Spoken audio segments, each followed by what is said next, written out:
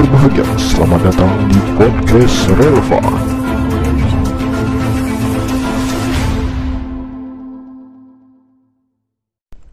Assalamualaikum warahmatullahi wabarakatuh. Selamat datang kembali di podcast Relevan bersama saya Evan.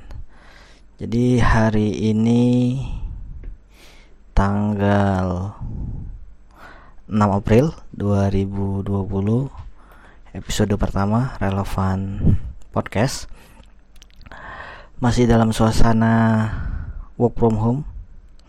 Jadi kita semua masih udah masuk, sebetulnya kalau di Indonesia hampir tepat 1 bulan dari kasus pertama 2 Maret, dan ini kurang lebih 1 bulan dengan kondisi perkembangan COVID-19 yang masih terus trennya meningkat. Di level global pun sekarang sudah pada angka 1,2 juta. Di Indonesia per hari ini 2.409 kasus terkonfirmasi, dan angka ini sepertinya masih akan terus menaik. Oleh karena itu butuh dukungan dari teman-teman semua untuk tetap terus stay at home, kemudian untuk terus jaga jarak, yang bahasa kerennya mungkin kemarin sempat social distancing, kemudian akhirnya direvisi sama WHO untuk melakukan physical distancing, yang menjadi bagian upaya untuk memutus tali rantai penyebaran virus corona. Dan kita juga masih menanti juga ya sebetulnya intervensi pemerintah terhadap pengembangan kasus ini, karena semakin kesini sepertinya intervensinya juga belum banyak berarti. Ya mudah-mudahan lah semua berjalan lancar, baik kita selaku masyarakat maupun pemerintah mengambil langkah yang terbaik, dan semoga virus corona atau COVID-19 ini segera berakhir dan semuanya bisa kembali seperti semula. Jadi ini adalah episode pertama, seperti yang telah saya sampaikan sebelumnya di episode 0, bahwa podcast Relevan akan banyak ngebahas sesuatu dari sudut pandang keuangan, dan agak bingung juga memang untuk memulainya dari mana. Saya di episode pertama ini saya coba agak berpikir atau melihat secara global terlebih dahulu, karena kita semua sekarang sedang hidup menuju abad ke-21, maka di episode pertama ini saya akan coba mengangkat 6 literasi dasar yang harus kita miliki agar kita bisa bersaing di abad 21 ini. Dan salah satu literasi yang harus kita miliki tentu adalah literasi keuangan. Dan mungkin the next sampai ke episode-episode berikutnya kita akan coba lebih kulik lebih dalam lagi. Misalnya memang untuk episode pertama ini kita coba lihat dari gambaran globalnya dulu. Kenapa sih kita harus belajar literasi keuangan? Karena literasi keuangan ini ternyata termasuk dalam 6 literasi wajib atau 6 literasi dasar yang harus dimiliki oleh semua orang dalam menghadapi abad 21 ini. Tentu kita tahu bahwa kemajuan teknologi akhirnya mengubah banyak hal, termasuk yang paling terakhir kita dengar sebutannya yaitu revolusi industri 4.0, ditandai dengan majunya teknologi, kemudian banyaknya pekerjaan-pekerjaan yang hilang, yang mungkin selama ini tetap eksis tapi ternyata berkembangnya teknologi hilang. Contohnya mungkin postman atau Pak Pos sekarang sudah tergantikan dengan email, kemudian tukang parkir sudah jarang sekarang lihat tempat parkir, sudah digantikan dengan mesin-mesin juru bayar parkir terutama. Dan ke depan juga mungkin kasir, sudah mulai banyak alat pembayaran elektronik yang mungkin bisa menggantikan kasir. Dan Ya banyak lagi tentu dengan kemajuan teknologi yang pada intinya pekerjaan-pekerjaan yang sifatnya clerical, yang berulang-ulang, yang bisa digantikan mesin sejatinya akan punah atau akan hilang di abad 21 ini. Oleh karena itu perlu kita pertimbangkan apakah kurikulum yang selama ini kita pelajari masih relevan gak sih dalam menghadapi tantangan atau perkembangan teknologi atau perkembangan hidup di masa yang akan datang. Tapi sebetulnya kabar baiknya, walaupun banyak pekerjaan yang akan hilang, pekerjaan-pekerjaan baru juga akhirnya bermunculan datang. Misalnya coding, analis data, kemudian internet marketing dan seterusnya. Itu juga akan memenuhi atau akan muncul lagi pekerjaan-pekerjaan yang mungkin selama ini nggak pernah ada pekerjaan itu, dan kita juga harus bersiap untuk adaptif, melakukan adaptasi sehingga tetap bisa survive. Dan di tahun 2015 World Economic Forum itu akhirnya merilis tadi sebetulnya kecakapan hidup seperti apa sih yang harus dimiliki oleh manusia, oleh kita semua dalam rangka menghadapi perkembangan atau agar bisa bersaing di abad 21 ini.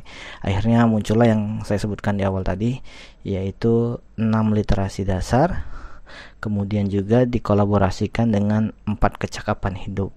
4 kecakapan hidup itu lebih dikenal dengan 4C ya. Yang pertama itu critical thinking, kemudian creativity, communication, dan collaboration. Nah, mungkin next kapan-kapan akan kita bahas lah yang kaitannya dengan 4C itu. Misalnya memang di kesempatan kali ini atau di kesempatan episode ini kita coba bahas yang 6 literasi dasar terlebih dahulu. Nah, apa aja sih 6 literasi dasar yang harus kita miliki agar kita mampu bersaing di abad 21 ini? Yang pertama yaitu Oke, sebelum saya masuk ke poin-poin 6 literasinya, saya juga mau notice sedikit kaitannya dengan literasi ya.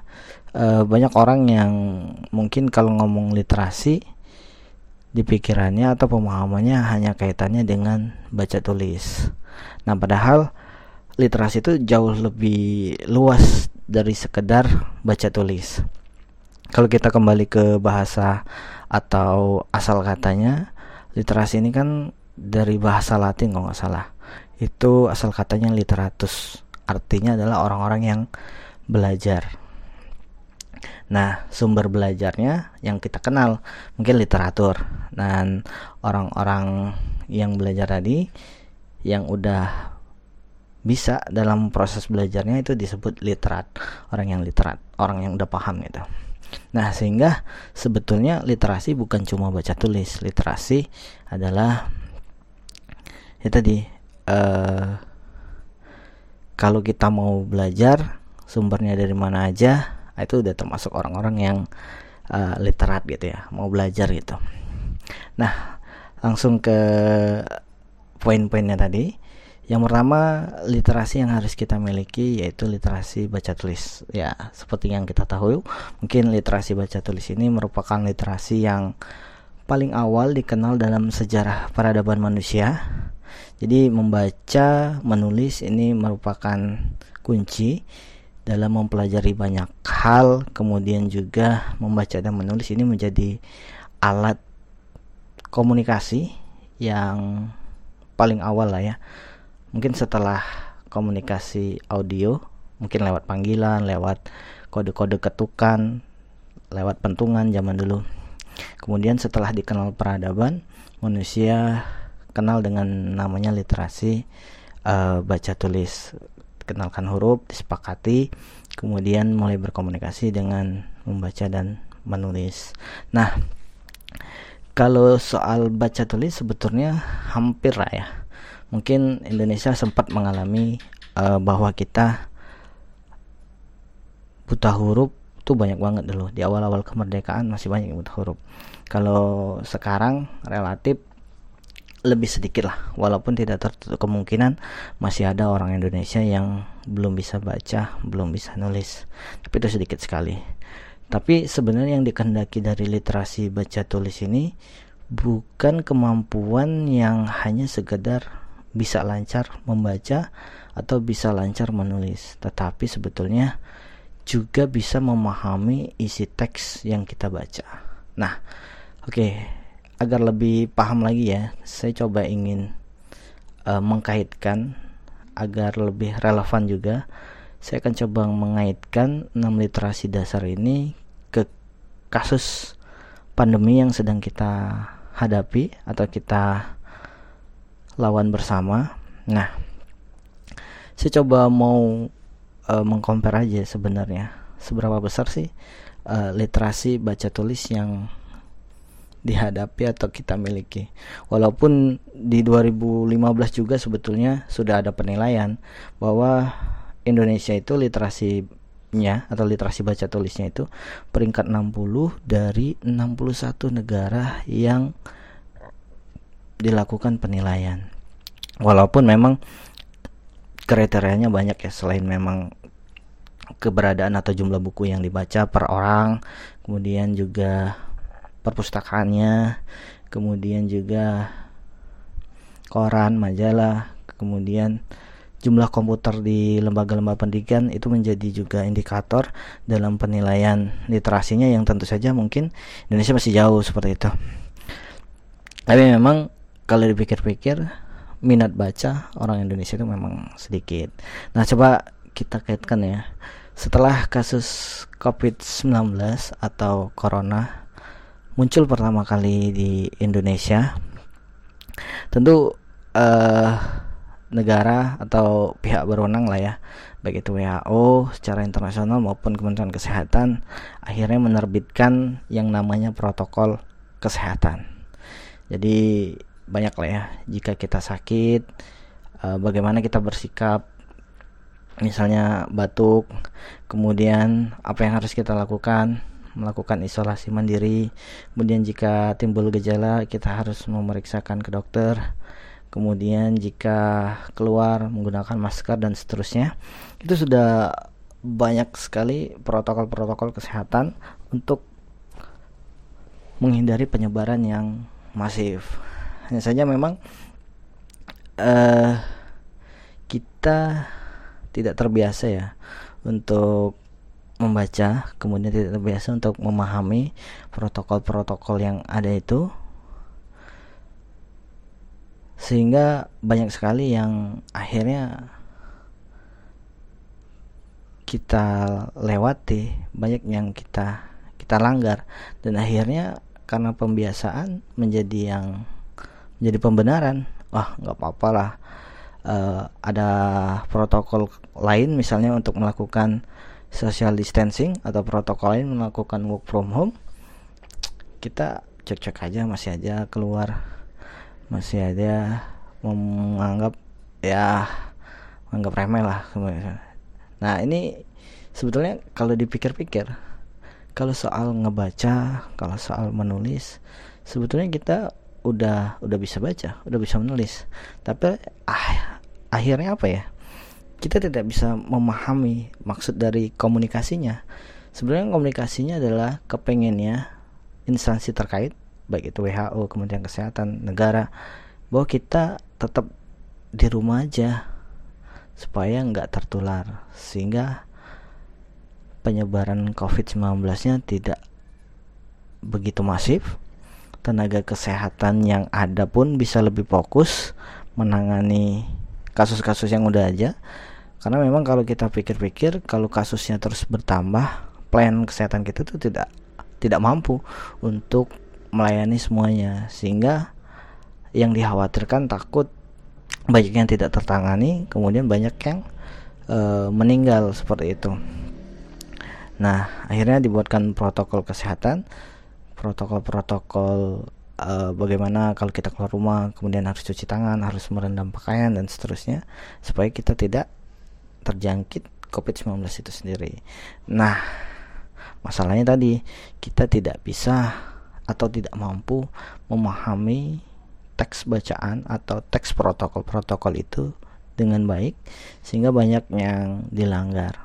Kalau dipikir-pikir atau ya bahasa simpelnya, kurang literat lah baca tulisnya gitu ya. Nah,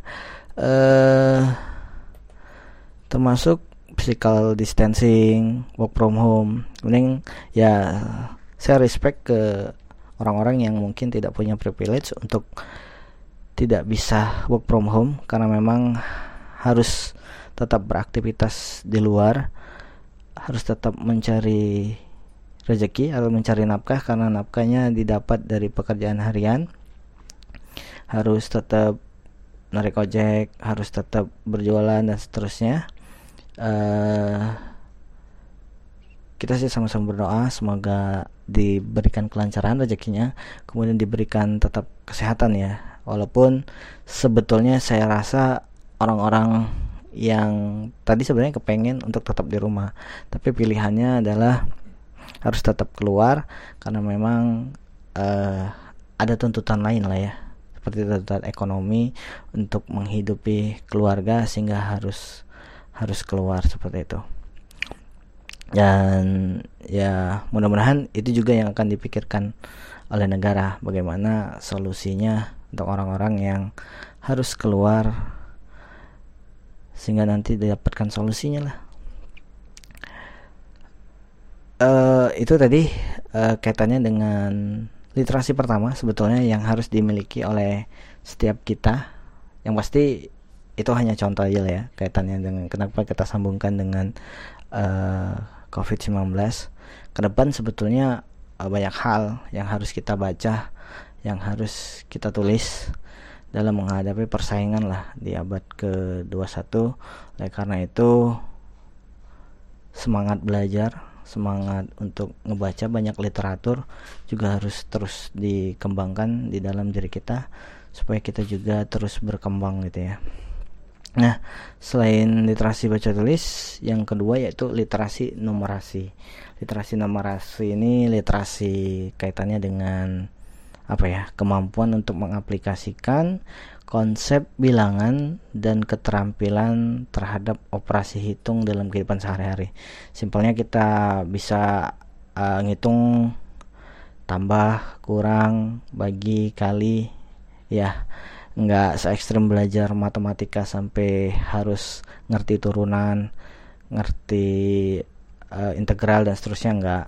Pasti kita cukup memahami bagaimana sih operasi hitung dalam kehidupan sehari-hari. Transaksi kita juga, transaksi ekonomi maksudnya, bayar berapa, kembalian berapa ya, seperti itu. Nah, dalam konsep lain juga, literasi numerasi ini juga kaitannya dengan kemampuan untuk memahami informasi yang ditampilkan atau dinyatakan secara matematis, misalnya lewat grafik, lewat bagan dan tabel. Nah, kalau kita kaitkan lagi ke COVID-19, pada awal-awal muncul di kasus di Indonesia, kalau nggak salah New York Times itu menerbitkan salah satu skema grafik yang menggambarkan bagaimana tren perkembangan dari COVID-19 ini. Kemudian juga bandingkan dengan kapasitas layanan kesehatan atau healthcare yang ada di sebuah negara. Nah, kalau saja perkembangan atau penyebarannya tidak terkendali dalam waktu yang dekat, dan jumlah kasus terkonfirmasinya melebihi layanan kesehatan yang ada di suatu negara, maka kondisi itu sangat fatal karena banyak kasus yang tidak akan terlayani, sehingga akan banyak kematian yang terjadi di negara tersebut. Nah, grafik-grafik semacam ini sebetulnya simple untuk dipahami. Hanya saja apakah kita mampu mengambil keputusan terhadap arti dari grafik tersebut. Kita tahu kan, kita paham bahwa ternyata kita harus melandaikan grafiknya, jangan sampai grafiknya atau tertularnya lebih cepat sehingga nanti kapasitas rumah sakit tidak bisa tertangani. Misalnya di satu tempat kapasitas rumah sakitnya cuma 1000, ternyata dalam satu hari penyebarannya bisa 500, 1000 atau sampai 2000, sehingga yang masuk rumah sakit secara bersamaan melebihi dari kapasitas rumah sakitnya 1000, sehingga istilahnya banyak pasien yang akhirnya tidak tertangani di rumah sakit, mungkin bisa di selasar rumah sakit dan seterusnya, dan kemampuan dokternya juga nggak cukup untuk menangani itu. Nah, kita sudah tahu hitung-hitungan matematisnya, hanya saja apakah kita tergerak untuk melandaikan grafiknya. Dengan apa? Protokol kesehatan sudah jelas, dengan jaga jarak, dengan physical distancing, dengan social distancing, dengan cuci tangan, dengan menghindari kontak fisik secara langsung, dengan stay at home. Nah, tapi balik lagi, kita banyak yang bandel, akhirnya yang banyak tidak dijalani juga, sehingga per hari ini ya masih banyak juga sih yang tertular, kemudian terkonfirmasi dan seterusnya. Oke, itu ya, itu literasi numerasi. Malah kalau beberapa penemu atau founder-founder yang lagi berjaya-berjayanya kayak Mark Zuckerberg atau orang-orang yang berkaitan dengan coding, literasi numerasi ini sangat penting bagi mereka, karena kalau kata mereka, kalau tidak ada aljabar, ya penemu angka matematika itu, maka konsep matematika, konsep coding itu nggak ada. Makanya mereka sangat terus mempelajari bagaimana coding itu. Ilmu asalnya sih dari literasi numerasi, dan ini ya terus dipelajari dan harus kita pahami. Kemudian selain literasi baca tulis, literasi numerasi, yang ketiga adalah literasi sains.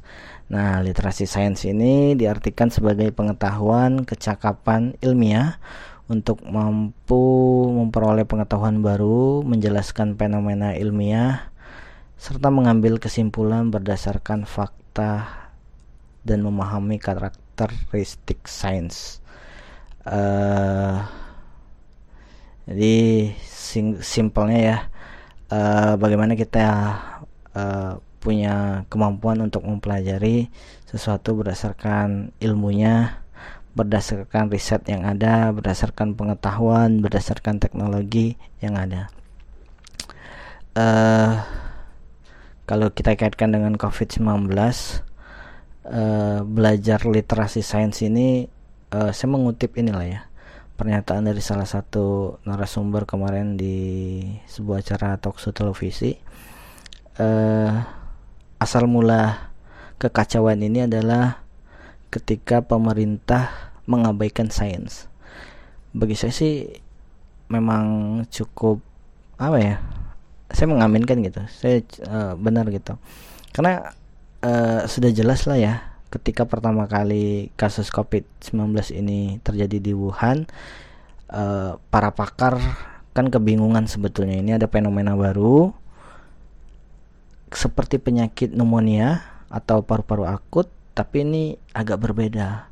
Ternyata setelah diteliti, dilakukan riset, bersepakat akhirnya secara ilmiah mengatakan bahwa ini ada virus baru yang diberi nama, akhirnya disepakati coronavirus. Kalau penyakitnya itu COVID ya, coronavirus disease 19, COVID-19.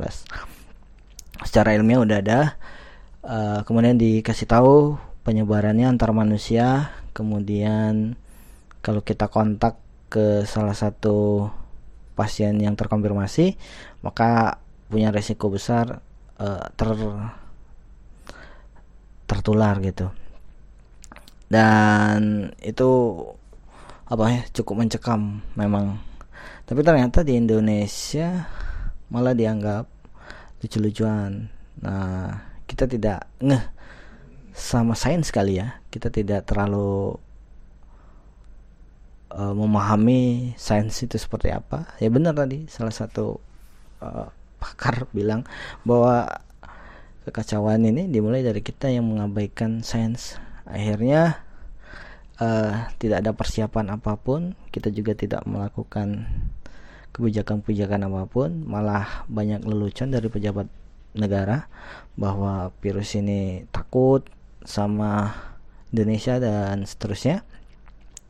Dan ternyata per 2 Maret kasus pertama akhirnya muncul dan diikuti dengan kasus-kasus seterusnya sampai hari ini 2400 kasus sudah ada, dan diperparah lagi ya intervensinya juga nggak terlalu banyak sehingga penyebarannya juga sudah mulai nih ke seluruh Indonesia, nggak hanya epicentrumnya di Jabodetabek yang awalnya hanya di sana, ini udah seluruh Indonesia hampir ya, hanya beberapa provinsi yang belum sepertinya, karena memang saling menular.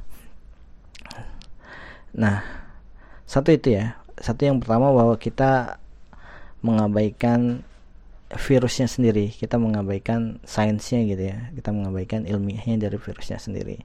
Kemudian ada fenomena lagi yang menarik, ternyata di tengah semangatnya kita melakukan perlawanan terhadap virus COVID-19 ini, ada ide, nggak tahu ini awal munculnya dari mana,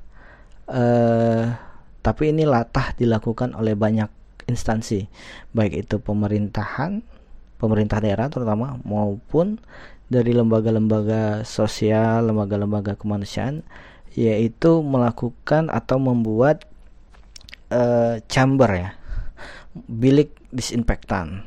Nah, bilik disinfektan ini setelah virus ini menyebar, ini menjadi favorit nih, diambil oleh pemerintah daerah, kemudian juga di beberapa instansi terkait lah, kayak menjadi tren gitu, dan hampir semua melakukan latah gitu ya. Dan terakhir ternyata ditegur oleh WHO Indonesia bahwa melakukan penyemprotan di bilik disinfektan itu berisiko terjadinya penyakit lain, misalnya iritasi pada kulit, pada mata, dan juga beresiko juga kanker ternyata. Nah, itu juga bagian dari lemahnya literasi sains yang kita miliki. Zat-zat yang terkandung di disinfektan itu sebenarnya kan harusnya kita tahu itu cukup berbahaya untuk kulit, mata, mulut, telinga, dan seterusnya. Bahkan protokol penyiraman disinfektan pun, orang yang nyiram pun harus menggunakan alat pelindung diri. Tapi entah dari mana awalnya sehingga menjadi tren, walaupun niatnya bisa dikatakan niatnya baik sekali. Kita ingin membunuh kuman atau membunuh virusnya dari tubuh manusianya. Hanya saja memang karena dilakukan di dalam bilik, tidak hanya baju atau tidak hanya pakaiannya aja yang dilakukan penyemprotan, tapi juga akhirnya terkena rambut, terkena mata, terkena yang lain-lainnya yang sebetulnya sensitif. Nah, ini sekali lagi penting sekali sih literasi sains. Literasi sainsnya maksudnya, ternyata zat klorin ini tidak tepat jika terkena mata. Oleh karena itu, kebijakan semacam membuatkan bilik disinfektan atau chamber dan seterusnya itu tidak tepat, sehingga kita tahu bahwa ini tidak bisa diambil sebuah kebijakan solusi dalam membunuh atau menghilangkan virusnya. Maksudnya kan sayang kalau udah menjadi sebuah kebijakan oleh pemerintah daerah, sudah bikin misalnya 10, 15 masing-masing Pemda, uangnya kan dari uang negara juga, maksudnya sayang, dan ternyata tidak direkomendasikan, akhirnya dibongkar, nggak kepake. Harusnya uangnya bisa digunakan yang lebih penting lagi, misalnya untuk menambah biaya pembuatan APD, atau yang terakhir biaya untuk pembuatan masker, karena terakhir WHO malah menganjurkan semuanya menggunakan masker, tidak hanya untuk orang yang sakit. Kalau awal-awal masih ya untuk orang yang sakit aja, yang terakhir mau sakit mau enggak kita diminta untuk menggunakan masker. Sekali lagi sudah 3 nih ya. Yang pertama tadi literasi baca tulis, penting bagi kita untuk menggali pengetahuan lewat baca dan tulis. Yang kedua literasi numerasi, bagaimana kita memahami angka, kita memahami grafik, bagan dan seterusnya. Dan yang ketiga literasi sains, kita memahami bagaimana sebuah fakta ilmiah, sebuah fakta pengetahuan, sebuah teknologi itu harus kita pahami, dan kita bisa mengambil kebijakan atau keputusan melalui kepemahaman kita, bagaimana literasi kita memahami sesuatu. Lanjut kita ke poin keempat, karena ini masih ada lagi, ternyata masih panjang ya. Yang keempat literasi digital. Nah, literasi digital ini paling ngetren nih sekarang. Kalau dulu mungkin nggak ada. Nah, ini adalah kemampuan memahami dan menggunakan informasi yang bisa diakses melalui peranti digital lah ya. Sebenarnya literasi digital ini bisa dikaitkan dengan keterampilan mengakses, merangkai, memahami, dan menyebarluaskan informasi. Nah, catatan kita bahwa semenjak kasus COVID-19 ini, literasi digital ini juga sangat disayangkan. Ini ditandakan dengan banyaknya hoax beredar di masyarakat. Kalau nggak salah baru 10 hari kasus pertama itu aja udah 192 hoax yang terkumpul gitu ya. Mulai dari kabar bohong kaitannya dengan si A si B positif, si A si B negatif, kemudian berita hoax lain, misalnya kalau zat ini bisa menyembuhkan, kalau zat ini ternyata bisa menularkan. Nah, itu banyak sekali sih hoax-hoax yang beredar. Bagi saya memang ini sebenarnya sejak ya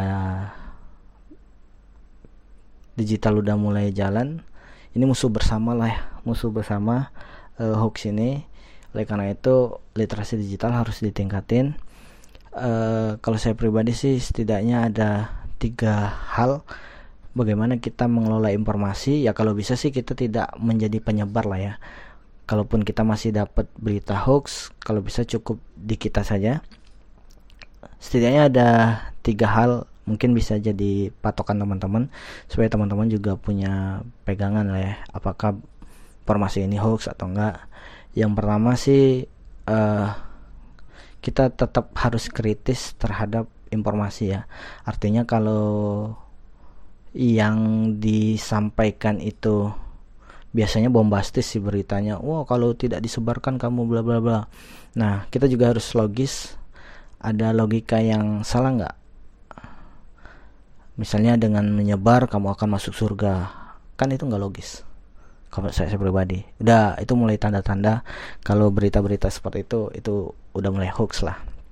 Kemudian kita harus tahu yang kedua, sumbernya harus kredibel. Misalnya kalau WA itu agak susah ya. Kalau WA itu pesan berantai itu kalau nggak ada bla bla blanya memang sudah terindikasi hoax. Nah, kalau nyebarin via web kan bisa kelihatan berita itu dari media yang kredibel nggak sih. Kita tahu lah ya media-media yang sudah masuk kredibel, kayak Kompas, Media Indonesia, kemudian Republika dan seterusnya, itu kan lebih kredibel lah dibandingkan dengan website-website yang abal-abal.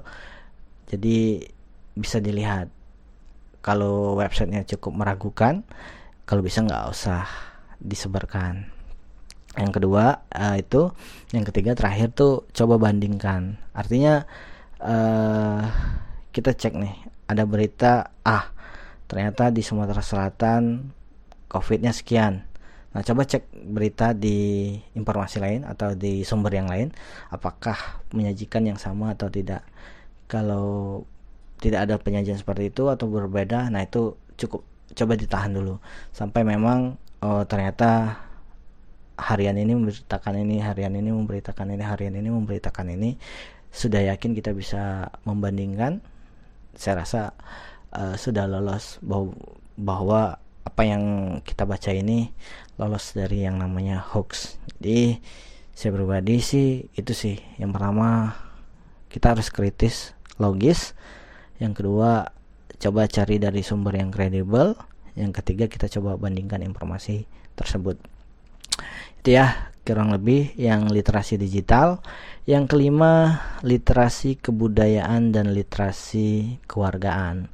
Kalau literasi budaya ini merupakan kemampuan dalam memahami dan bersikap terhadap kebudayaan Indonesia sebagai identitas bangsa.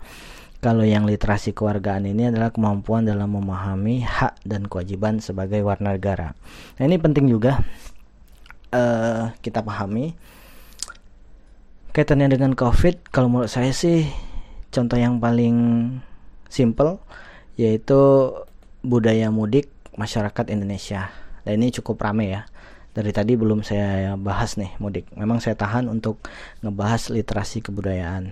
Nah, budaya masyarakat Indonesia kalau hari Lebaran itu kita pasti melakukan mudik, terutama yang merantau lah ya, yang merantau.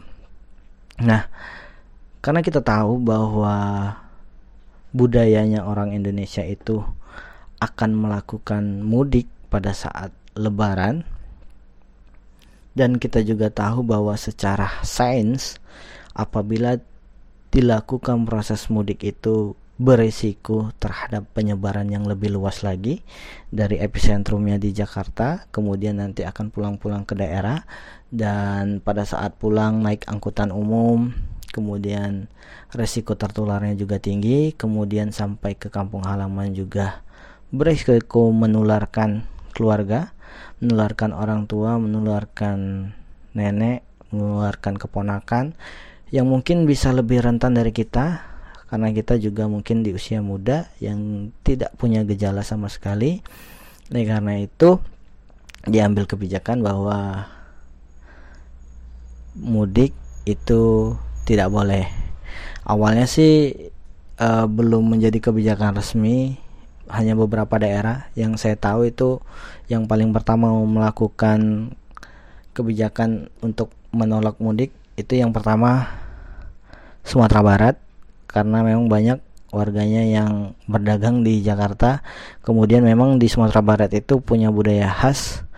Jadi kalau Lebaran tuh pasti pulang kampung namanya ya. Jadi mudik, dan mereka sudah melakukan kebijakan supaya nggak mudik. Yang kedua hampir mirip, itu Tegal. Jadi Tegal memang hampir berapa persen ya perantau Jakarta itu orang Jawa Tengah, dan salah satu yang penyumbang terbesarnya itu orang Tegal, karena memang banyak sekali warung Tegal atau warteg yang kita kenal di Jakarta. Akhirnya melarang dan melakukan lockdown lah istilahnya, wali kota Tegal melarang mudik.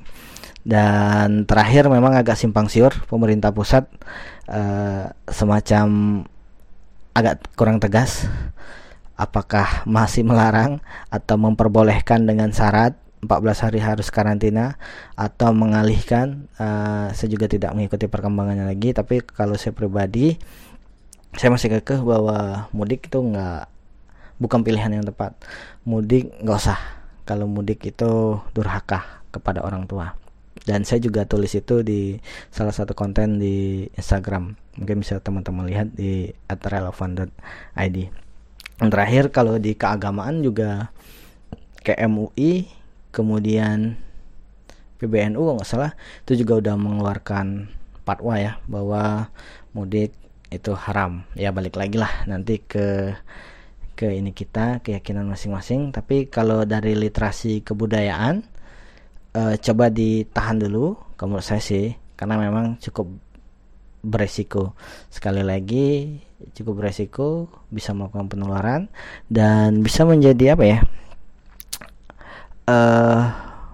bisa mempercepat penyebaran, dan bahayanya lagi kalau penyebarannya itu di daerah, sedangkan di daerah itu kan minim fasilitas kesehatan gitu ya. Kita tahu Jakarta mungkin lebih baik fasilitas kesehatannya, itu aja udah nggak bisa tertampung, apalagi seandainya COVID-19-nya terserang di masyarakat kita di daerah. Fasilitas kesehatan sangat minim, kemudian dokternya juga nggak banyak, dan itu sangat mengerikan kalau sudah ke daerah penyebarannya. Kemudian dari literasi kewargaan, saya pribadi sih menyimpulkan memang ini hak dan kewajiban kita aja sebagai warga negara. Kalau di COVID-19 ini agak beresiko untuk dibahas. Saya pribadi, saya hanya sekedar wait and see apa yang dilakukan oleh pemerintah pusat, mau lockdown, mau karantina wilayah, mau pembatasan sosial berskala besar, mau apapun ya. Saya pribadi sih orangnya nerimo aja. Kita tunggu, seandainya pun ada kewajiban yang harus kita jalankan, misal harus tetap berada di rumah, ya silakan berada di rumah. Kalaupun memang ada hak yang bisa kita ambil, ya kita ambil aja. Misalnya di lockdown itu kita punya hak bahwa negara memfasilitasi semua kebutuhan pangan dan seterusnya, yaitu hak kita. Tapi kita sebagai warga negara juga punya kewajiban untuk tetap di rumah. Cuma kayaknya lockdown dan karantina wilayah juga bukan opsi. Kayaknya terakhir ini ada PSBB itu ya, pembatasan sosial berskala besar, ataupun pilihannya yang diambil oleh negara yaitu darurat sipil. Saya juga nggak terlalu saya nggak mau terlalu jauh untuk kesana. Yang pasti di literasi kewargaan kita diminta untuk paham hak dan kewajiban kita aja sebetulnya, dan kita ya mudah-mudahan bisa mendapatkan kebijakan yang baik terhadap intervensi pemerintah dalam menangani kasus COVID-19 ini. Oke, itu tadi 5 literasi dasar, dan yang terakhir pamungkasnya adalah sebenarnya gongnya di sini kalau saya sih, literasi finansialnya. Jadi yang kita harus punya selain tadi ada literasi baca tulis, literasi numerasi, kemudian ada literasi sains, kemudian juga ada literasi digital, yang kelima juga ada literasi kebudayaan dan kewargaan, dan terakhir adalah literasi finansial. Nah ini oke, kita masuk yang keenam, yaitu literasi finansial. Nah, literasi finansial ini diartikan sebagai pengetahuan atau kecakapan dalam mengaplikasikan pemahaman terkait dengan konsep dan risiko dalam mengambil keputusan yang efektif dalam konteks finansial ya. Itu baik untuk kesejahteraan kita pribadi maupun kesejahteraan untuk tingkat keluarga, tingkat masyarakat, dan seterusnya. Intinya kalau ngomong literasi finansial, bagaimana sih kita mengambil keputusan keuangan? Karena tiap hari kita dihadapkan dengan transaksi keuangan, kita dihadapkan dengan mengambil keputusan apakah kita mau mengeluarkan uang atau tidak, apakah kita butuh ataukah kita ingin, sehingga kita bisa membedakan mana akhirnya kita lakukan tindakan-tindakan keuangan. Kemudian juga risiko keuangan, misalnya kita melakukan investasi ini bodong, itu juga kaitannya dengan risiko keuangan, sehingga kita bisa lebih cerdas gitu ya dalam mengambil keputusan keuangan. Nah, kaitannya dengan COVID-19 ini, akhirnya kita juga harus paham bahwa setidaknya ada 3 hal kalau menurut saya kaitannya sama finansial yang kita alami terkait dengan COVID-19. Yang pertama yaitu pentingnya punya dana darurat. Teori keuangan dari dulu udah berbicara seperti ini, bahwa setiap kita itu harus punya dana darurat. Dana darurat ini ya tergantung lah ya, kalau kita berbicara jumlahnya berapa. Pada prinsipnya kalau kita ngomong dana darurat, kita itu ngomong resiko keuangan. Semua orang punya resiko keuangan. Resiko keuangan yang paling ekstrim misalnya kita kehilangan sumber mata pencarian kita. Jadi misalnya kita punya kerjaan, kemudian kita punya penghasilan, dan suatu saat entah apa yang terjadi, entah kita kecelakaan, entah kita kemudian dipecat, di PHK dan seterusnya, kita kehilangan penghasilan tersebut. Nah, fungsinya dana darurat adalah supaya kita tetap bisa menjalani kehidupan dengan pengeluaran-pengeluaran yang ada, di cover oleh dana darurat tadi, sembari kita memulihkan kondisi penghasilan kita. Ya, konsepnya seperti itu sih sebenarnya. Apakah semua orang punya resiko itu? Bisa jadi. Dan ternyata yang mungkin tidak pernah dipikirkan oleh orang-orang sebelum ini wabah penyakit ya. Ternyata yang punya bisnis harus di stop dulu, yang punya pekerjaan harian juga akhirnya terpaksa walaupun tetap keluar nyari, ternyata orang pun kan sedang mengalami work from home, social distance, kemudian juga daya beli masyarakat juga turun, sehingga walaupun memaksakan kerja, penghasilan juga nggak banyak seperti biasanya, sehingga kita juga agak kesulitan keuangan, sehingga kita harusnya meyakini bahwa dana darurat itu penting ya. Secara teori mungkin kita punya dana darurat sebesar 3 bulan atau 6 bulan atau 12 bulan pengeluaran kita selayaknya gitu ya.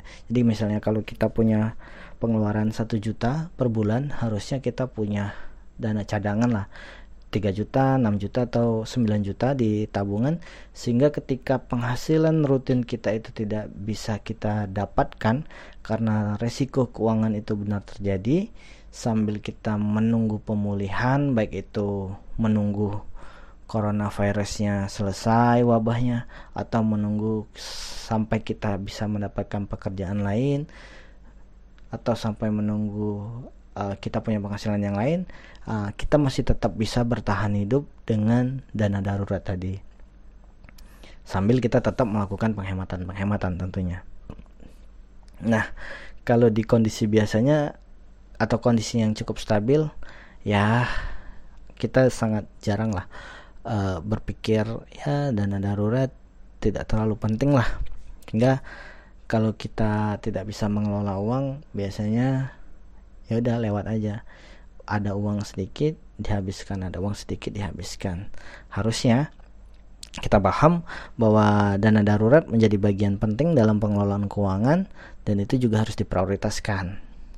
Ya, mudah-mudahan setelah kasus ini kita bisa mengambil pelajaran pentingnya dana darurat ini menjadi bagian dalam pengelolaan keuangan kita sehari-hari. Itu poin pertama dari saya sih terkait dengan literasi finansial yang terjadi pada saat COVID-19 ini. Yang kedua yaitu penting juga punya sumber penghasilan lebih dari satu. Apa ya? Ada pepatah yang bilang jangan taruh beras atau telur di satu keranjang. Artinya apa? Kalau keranjangnya jatuh atau keranjangnya gigit tikus atau apa, ya udah habis, penghasilan kita nggak ada lagi.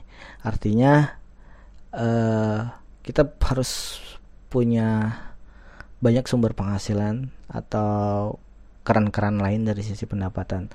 Misal kita punya penghasilan utama sebagai pegawai atau karyawan, harusnya kita juga punya passive income lah, bisa dibilang seperti itu, atau kerjaan sampingan, bisa jadi freelancer atau passive income berupa punya properti yang disewakan dan seterusnya. Sehingga ketika kondisi darurat seperti yang terjadi sekarang, pekerjaan kita sebagai karyawan itu tidak bisa memberikan penghasilan seperti biasanya, setidaknya kita masih punya pendapatan dari kegiatan-kegiatan kita freelance atau kegiatan-kegiatan dari penyewaan properti tadi. Nah, itu sih.